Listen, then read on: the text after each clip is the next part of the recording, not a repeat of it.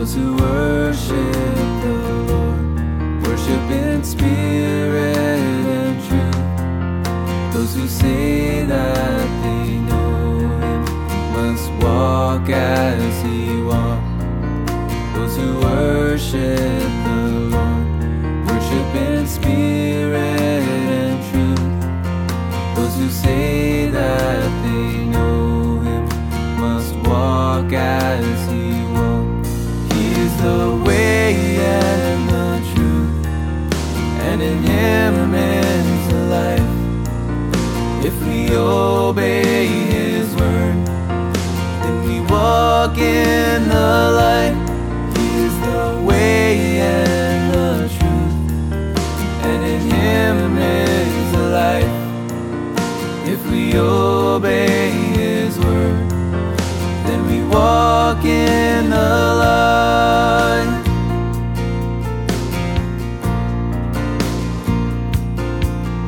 If we say that we know Him, but we don't keep His word, then we walk in the darkness, and the truth's not in us.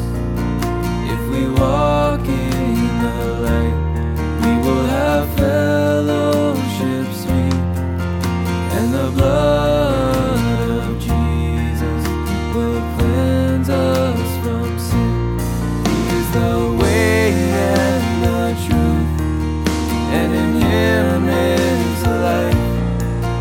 If we obey His word, then we walk in the light. He is the way and the truth, and in Him is the life. If we obey His word, then we walk in the light.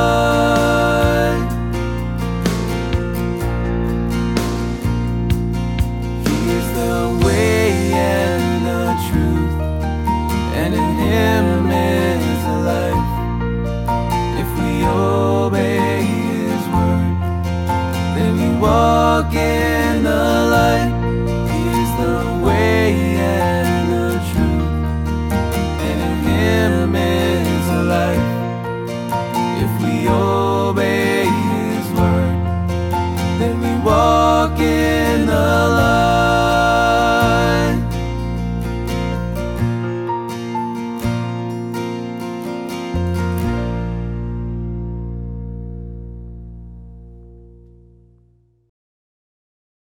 Well, good morning, everybody. Glad to have you along with us this morning. We are beginning a new book today. We are beginning the Book of Ephesians. It is one of the four epistles that Paul likely wrote from prison, which would also include Philippians, Colossians, and Philemon, books which we have just finished. And so kind of within that motif, that theme, that place where Paul was writing from a Roman prison, and to see what he has to say to people, even though he's in prison. I mean, he is not in a place of whining and complaining about his lot. No, he is using the occasion to further the gospel. He is using the occasion to strengthen the believers. He is using the occasion to inspire folks about who Jesus is and about who they are in Him. And really, this book that we're jumping into really comes in two parts. The first three chapters are highly doctrinal, theological. I mean, they provide the foundation. Along the way, there have been people who would say, well, what's the big deal with doctrine anyway? I mean, we just need to be practical. But if you don't have the foundation, then the practical can quickly go awry. And so it's important that we get the foundations in place. Paul knew that. So as he wrote to the Ephesians, he was writing to help them solidify the foundations, their belief system, how they think, how they perceive the world, their worldview, and all that he writes in these chapters, especially the first three chapters, really help to solidify who it is that Christ is and who it is that we are meant to be in Him. Then when you get to chapters 4, 5, and 6, it gets highly practical in terms of how then we relate to each other. And so I'm excited to work our way through this. There's just so much in these books. As you know, I just love to sit here and teach as I do. There's probably nothing I like to do more than just open up the Bible with people. And I think it's my calling in life. I met with some pastors yesterday and was just talking about the sense of calling, and this is it. In fact, I'm going to try to take it up another notch here in the next week, and I am now recording the audio version of what we're doing to create a podcast as well, trying to determine if I do that under Veracity or under my own name, is just because there's complications and whatnot that I need to think through. So anyway, that will be forthcoming, that those will become available maybe next week as we try to extend our reach a little bit further. Ephesians is where we are going to be camped today. I don't know that we're going to get through a lot of Ephesians. If you're following along in your Bible, or if you have a notebook and a pen, you might want to get those out so that you can take notes if you like to do that. If not, if you are busy making bacon and eggs, enjoy those bacon and eggs. I can have bacon and eggs. I can have bacon and eggs with cheese, and eggs with mayo, and things like I can have sausage. In fact, I'm leaving here to meet with a young man as soon as the broadcast is over. I'm going to start meeting every week. He's a college student. While he's home, we'll meet each week here until he goes back to school, and just the point of helping him to grow further in his walk with Christ, his relationship with Jesus. That is why I'm doing that. Now, I need to turn my attention over to the other screen, and because I have some notes here that I need to highlight out of the book of Ephesians. Some of the background. I mean, this is a brief time at the end of Paul's second missionary journey. And then also for about 2 years during his third missionary journey, Paul ministered to the church in Ephesus. If we were to go back into the book of Acts, in fact, I'll take you to the book of Acts. In chapter 18, we see where Paul is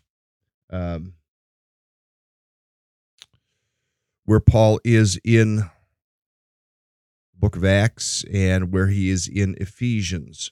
So let me get the screen up there so you can see it. Down at verse 18 through 21, it speaks about this. It says, Paul stayed a while longer in Corinth, but then it was time to take leave of his friends. Saying his goodbyes, he sailed for Syria, Priscilla and Aquila with him. Before boarding the ship in the harbor town of Cenchrea, he had his head shaved as a part of a vow he had taken. They landed in Ephesus, where Priscilla and Aquila got off and stayed. Paul left the ship briefly to go to the meeting place and to preach to the Jews. They wanted him to stay longer, but he couldn't stay. But after saying goodbye, he promised, I'll be back. God willing, from Ephesus, then he sailed to Caesarea. He greeted the assembly of Christians there and then on to Antioch, completing the journey. I just have to tell you that as I look at this, I guess I didn't put it up there for you to see. As I look at this, one of the things that burns within my own heart is the travel aspect of what Paul did here.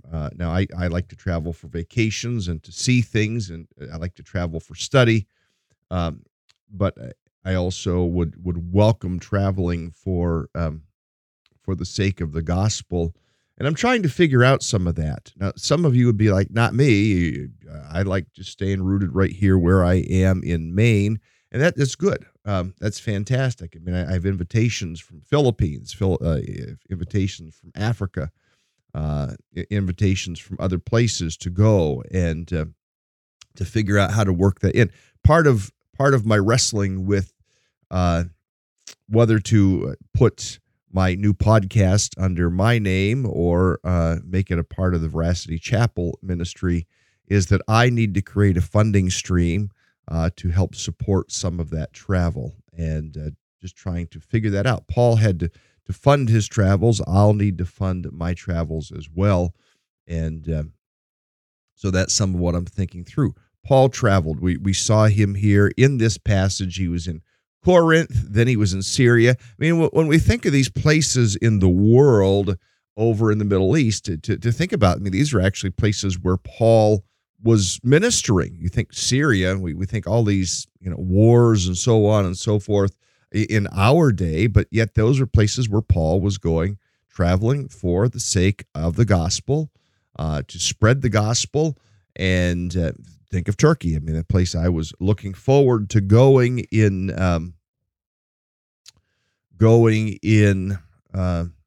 September, which that trip got canceled, but perhaps at some point in time to go to Turkey and travel the places that Paul went to see those places. We were going to see Ephesus. That was part of it. But you notice in verse 18, now, yes, we're studying the book of Ephesians, but I'm starting off kind of here in the book of Acts, trying to lay some of the groundwork for the book of Ephesians, kind of an introduction. Here's Paul landing in Ephesus. Then you see a couple travel colleagues of his, Priscilla and Aquila, got off, stayed. Paul left the ship briefly to go to the meeting place to preach to the Jews. He communicated so well that people wanted him to stay, but he couldn't. He had places he needed to go. So he said goodbye, and he said, I'll be back, God willing. And then from Ephesus, he traveled to Caesarea. I mean, if you were to go on the map and find those places and see where all Paul was journeying, you would see them. And you could take a Mediterranean cruise, perhaps, and see some of those. I don't know if there are Christian cruises that go to those ports. That's something maybe I should investigate. But to go and learn these places and visualize what Paul was doing. But beyond the history of it, let's bring it up to where we are in our study. Paul is writing to the Ephesians. He's wanting to encourage them. It's a place where the church was established. It was a place where Paul established elders and leadership in Ephesus, and we see his travel colleagues Priscilla and Aquila. Notice the names, Priscilla. And I wasn't a lot into the chat here this morning, but hey, Priscilla, our own Priscilla. And what did they do? Priscilla and Aquila took people in and discipled them. They trained people. That's what they did. And interesting, in this particular situation, you would read in another place in Acts that it was Aquila and Priscilla, but somewhere it flipped. It changed along the way, and some scholars believe, some Bible teachers believe, that Priscilla became more of the teacher of the two. They hosted people in their homes. They hosted Bible studies. They did one-on-one discipleship, but it's believed that Priscilla was perhaps more of the teacher than was Aquila. So I just want to encourage you. Use the gifts that God has given you to make disciples. Use the gifts that God has given you. It can be one-on-one. It doesn't have to be a large group. Sometimes, some of us yesterday were talking about, we always think we have to have a group of 20, 30 people. Well, sometimes you just need one person and to just really sow into their life. And some of you are adept at that. And so I encourage you to continue taking that one person. One of you, I know in particular that I'm thinking of, have had people in for luncheons and things like that, and you've made an impact. And for all of us to continue thinking through how can we make that impact. So here we see in Acts chapter 18, Paul returning to Antioch, but going through Ephesus. So this is one of the places where we read about his journey. But then also you go further, you can just simply go down into chapter 19, and as we go to chapter 19, verses 1 through 41, I mean, this will speak extensively about Paul's time in Ephesus. Acts chapter 19, verse 1, it says, Now it happened that while Apollos was away in Corinth, Paul made his way down through the mountains, came to Ephesus, and happened on some disciples there. Just kind of came upon some people who'd believed in Jesus. Oh boy, what verse 1 of chapter 19 does to me. I mean, Apollos, so here's a disciple. I mean, Priscilla and Aquila really schooled Apollos in the way of Jesus. So you read that in other places. It says, Paul made his way down through the mountains. You know, I love the mountains. And then came to Ephesus. I love the mission. So there's multiplication, there's mountains, there's mission. It can't get any better than that in my thinking. I just love all of those things all coming together like that. He happened on some disciples. The first thing he did is he asked them about the Holy Spirit. And pretty much the entirety of this chapter will now speak of Paul's ministry in Ephesus and what is taking place there. So just a couple chapters in the book of Acts to kind of help highlight for us to whom Paul is writing and why he is writing to them. He ministered to them during his time in the city. The city housed the temple, the famous temple to the Greek goddess Artemis. I mean, some of these temples were very much about sexuality, and this is one of those temples. And yet, as Paul preached the true message, I mean, they saw nothing really coming through their worship other than maybe the indulgence in their hedonism. But they didn't see the fulfillment of promise. They weren't experiencing this God-sized void in their hearts still continued. And so as Paul preached there, people's hearts began to come to life. And Paul saw many people convert to faith in Christ. And yet at the same time, while there were those who believed his message, many that believed his message, there were also those who opposed his message because it had implications.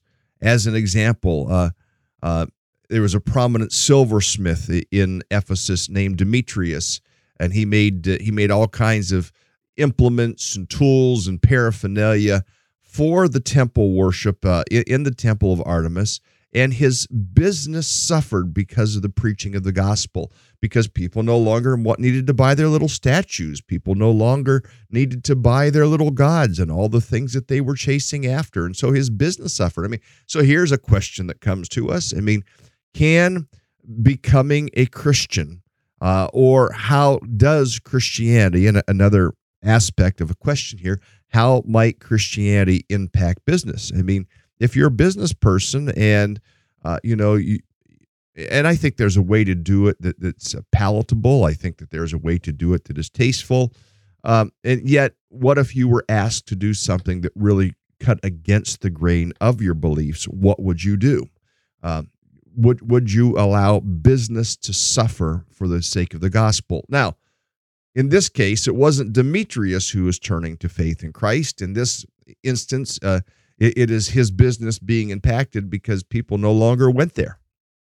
I mean, there are stories of the great Welsh revival that took place, and as the gospel was preached and powerfully as a result of the prayers of just a handful of people. So for those of you that will meet today to pray, that handful of people in the Great Welsh Revival brought such a revival that the bars closed. And the reason that the bars closed was because people were no longer turning to alcohol. Instead of men going and doing their work and going to the bars, they were taking their money and actually going home and loving their wives and their children. In fact, it says of the Great Welsh Revival that even the donkeys didn't know how to do business because the language of their masters had changed so much. The power of the gospel sometimes can have a profound negative impact on certain aspects of business. And it created a stir. It created an uproar. It created a riot, really, in the city of Ephesus. And Paul had to leave Ephesus because of the gospel. I mean, I had kind of the same thing in a church setting years ago because I preached the gospel as a teenager out of the gate, sharing Christ and the necessity of personal relationship with Christ, and I was told to not come back to a certain church because I was stirring up trouble. They liked it more sedate, and people need to have options, and while we share the gospel, we don't necessarily believe that there's only one way to heaven and one way to God, and yet I believe that, and I believe that people needed to be baptized as followers of Christ, and so I was chased out of a church as a 15-year-old. 15, I might have been 16 at this point in time, but for sharing the gospel, it can happen. Now, Paul wrote this letter sometime around AD 60, 61, 62. Some say AD 61, some say AD 62, but sometime in that time frame, it's around the same time he wrote the book we just finished, the book of Colossians and Philemon.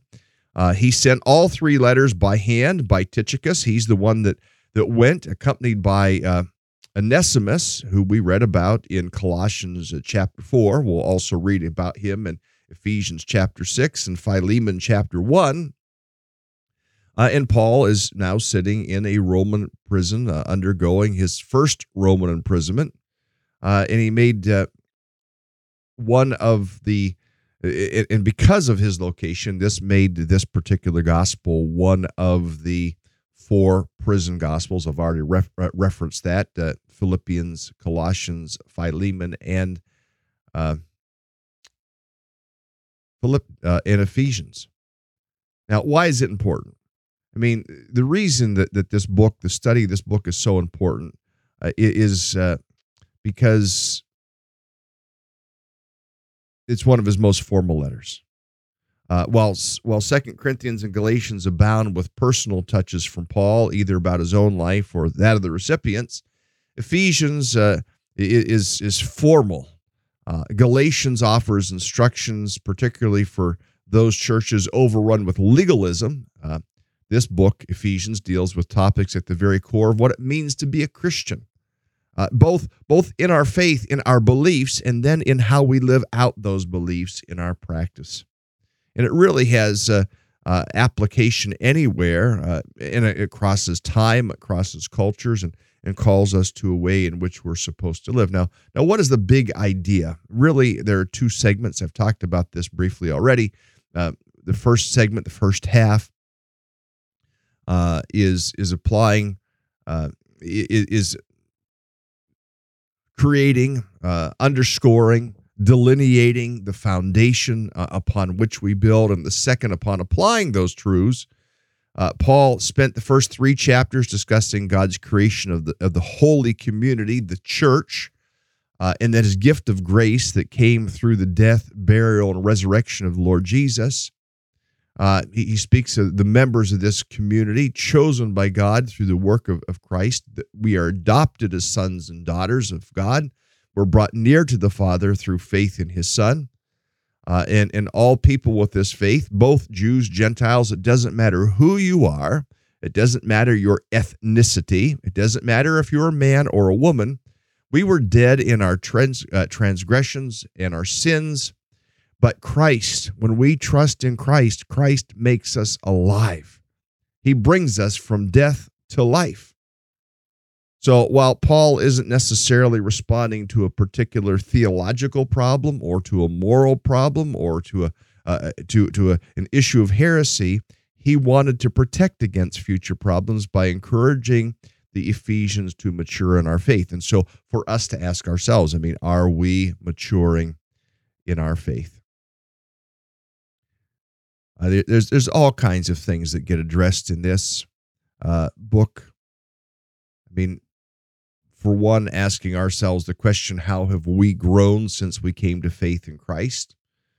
The second half of the book, as we study it, will make clear that spiritual growth should occur, and it should occur in the context of community with other believers.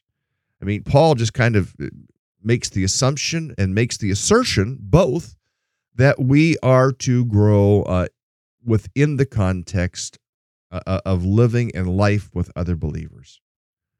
Our Christian walk is to be characterized by unity, by holiness, by love, by wisdom, by perseverance in the spiritual warfare that we will endure. Maturity yields the benefits of our moral development, but also extends beyond our moral development to our altruistic development and our love for others. Our maturity, our growth in maturity benefits the community at large. I mean, our community should be better because we are Christians. It should be. The home should be better when one becomes a Christian. The workplace should be better because the owner is a Christian. The workplace should be better because the employee is a Christian. We, because of Christ in us, should improve our surroundings and the circumstances around us. Just to think about those things. There's so much we can say. Ephesians, the first 3 chapters is our position in Christ. The second 3 chapters is our practice because of Christ, our practices on earth, and how we live those things out. Just trying to make sure I'm working through my notes here to see if there's anything else. So some key verses for you. Let me share with you some key verses. In Ephesians chapter 1, let me get over to that screen and show you Ephesians chapter 1 and verse 3. It's going to give us one of the key verses. In fact, I need to get into the NIV. Here we go. Verse 3 is a key verse, and this is what it says. Praise be to the God and Father of our Lord Jesus Christ, who has blessed us in the heavenly realms with every spiritual blessing in Christ. Friends, I will dissect that probably tomorrow or the next day, but for us to understand the work of God, to understand the work of Christ, to understand that we've been given every spiritual blessing in Christ. That's just loaded right up. Friend, today, for you to think about the fact that you have been given every spiritual blessing in Christ. All of it. It's all there. He's blessed us in the heavenly realms with every spiritual blessing in Christ. Some of you have heard me diatribe on this particular verse before, but you have been given. So, someone sneezes, instead of saying, God bless you, which I think is appropriate. We do want to see God continue to bless, but we could also say, may God make you continually aware of every blessing He's already provided you in Christ. Friend, just say these words, I am blessed by God. Say it. Come on, say it. I am blessed by God. To live in the reality today of being blessed by God. Oh my. This is why this verse is one of the key verses. Go down to chapter 2. Also has key verses for us. Let me take us down to verses 8 through 10. It is by grace down at the bottom, it is by grace you have been saved through faith. This is not from yourselves. It is the gift of God. It is not by works, so no one can boast. For we are God's workmanship, created in Christ Jesus to do good works which God prepared in advance for us to do. You've been saved by grace through faith. Not from yourselves. Listen, you can't work your way to heaven. You can't go to church enough to get to heaven. You can't be philanthropic enough to get to heaven. The only way to get to heaven is by faith in Jesus Christ. It says it right here. It's right in this verse, right in verse 8, it says you're saved through faith. Verse 9 says, not by works, so no one can boast. It is faith alone that saves you. And it isn't just a generalized faith. Well, I believe in stuff. No, I believe in the Savior. I believe in Jesus. Well, another key verse that we'll pick up on is Ephesians chapter 4, verses 4 through 6. In fact, I'll go, verse 4 through 6. There is one body and one Spirit, just as you were called to one hope when you were called, one Lord, one faith, one baptism, one God and Father of all, who is over all and through all and in all. One. Notice 1, 2, 3, 4, 5, 6, 7. 7 times within those 3 verses, we read the word one. You think unity is a big deal with God? Absolutely a big deal with God that we be united together as believers. Chapter 5, verse 21, another key verse. Submit to one another out of reverence for Christ. We are called to submit to one another out of reverence for Christ. I submit to you. Some would say, well, you're the pastor. You shouldn't be submitting. Well, yes, there are some of you who will correct me when I need to be corrected. You will correct me, and I appreciate that. I'll submit to you, and you submit to me. We've made the word submission such a negative word in contemporary culture, but submission can be a very healthy thing. It can be a very good thing when we learn to submit, to surrender, to listen to one another, to help each other. We don't do such a good job at hearing each other out, and we need to do a better job at hearing each other out. One last passage here, just in terms of some key verses. Chapter 6, verses 10 and 11.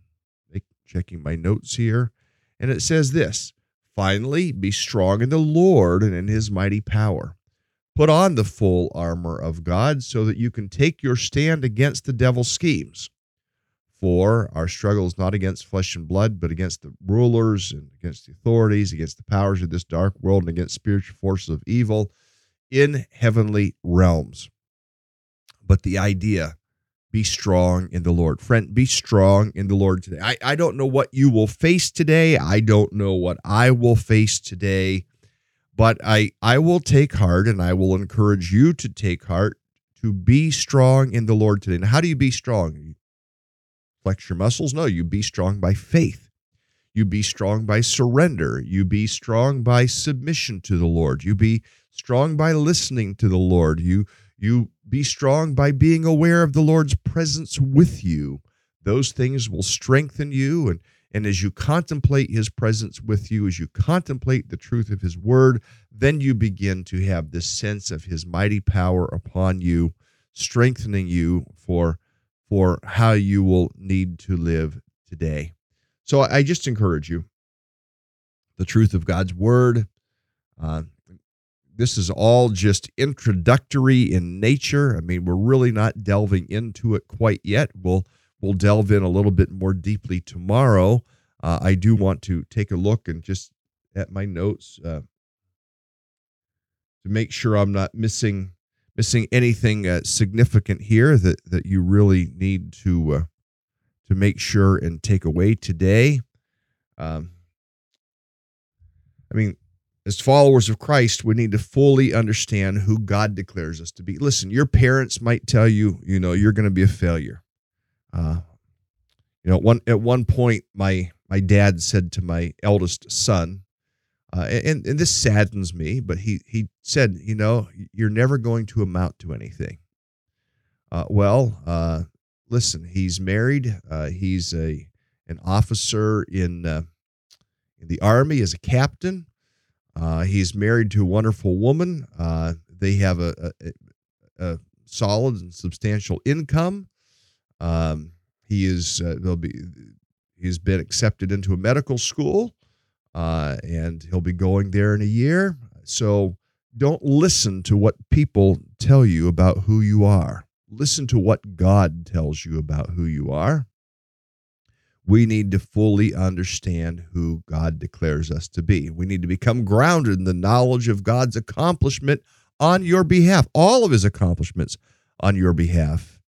And we need to understand our present existence and walk are things that we need to exercise, things that we need to strengthen, things that we need to develop. And we will continue this until we no longer totter back and forth, being blown about by everything that comes our direction, and we become solid and secure. Well, this is the book of Ephesians. Perhaps more than any other book of the Bible, the book of Ephesians emphasizes the connection between sound doctrine and right practice in the Christian life. Far too many people ignore theology, and hopefully in this next year, we're going to be offering some opportunities to help you develop more deeply in your doctrine. Some people only want to talk about practicals and how-tos. But if we don't get the foundation, we miss out. So I want to encourage you, get the foundation, understand the theology, understand, because if the foundation is not solid and it's only sinking sand, you know what happens. The storm comes, the floods come, and down comes the house.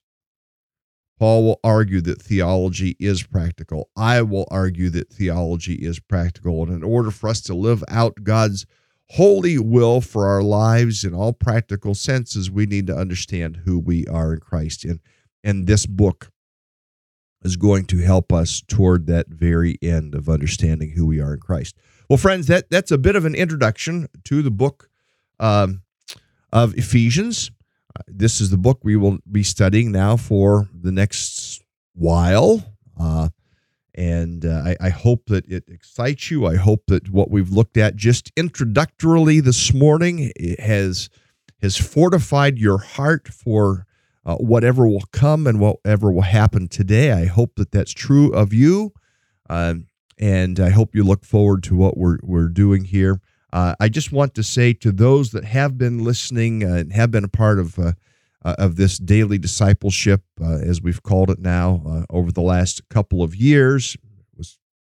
Was before that we called it something else, but started in the last year calling it daily discipleship. I've made some adjustments and I've made some decisions to you might not even be able to detect it, to run kind of a lower quality stream, because I think as it comes out to you live, it seems like it gets to you better. And also sometime perhaps next week, maybe we will get launched the podcast variety of this for those who would choose just to listen in on Podbean, which will be a platform. It will be available on Spotify, Instagram, many other places that it will be available as audio. So, hey, I want to encourage you. Have a great day. I do plan to try to be here tomorrow, maybe for about half an hour. I think if all goes well, I'm going to be broadcasting from Massachusetts tomorrow morning, a hotel in Massachusetts, and then Thursday morning, perhaps from a Tim Hortons in Edinburgh, Pennsylvania, and then Friday again, maybe from. No, wait. Tomorrow it'd be Friday from Tim Hortons, and then on Monday, I might not be on Monday. I will let you know over the weekend. Watch for the announcement about that, because we'll be traveling back. I'm trying to keep it consistent here. But anyway, friends, I want to wish you a fantastic day. I want to wish you an awareness of God's presence and all of God's blessings. Lord, help us to walk with you today. Help us to be inspired in who we are in Christ today. And Lord, may we honor you and glorify you in how we think, how we act, how we react, and in what we say today. Lord, in our lives, be glorified, we pray, in Jesus' name. Amen. Well, friends, that's a wrap for this morning. Have a great day, everyone. I will see you tomorrow.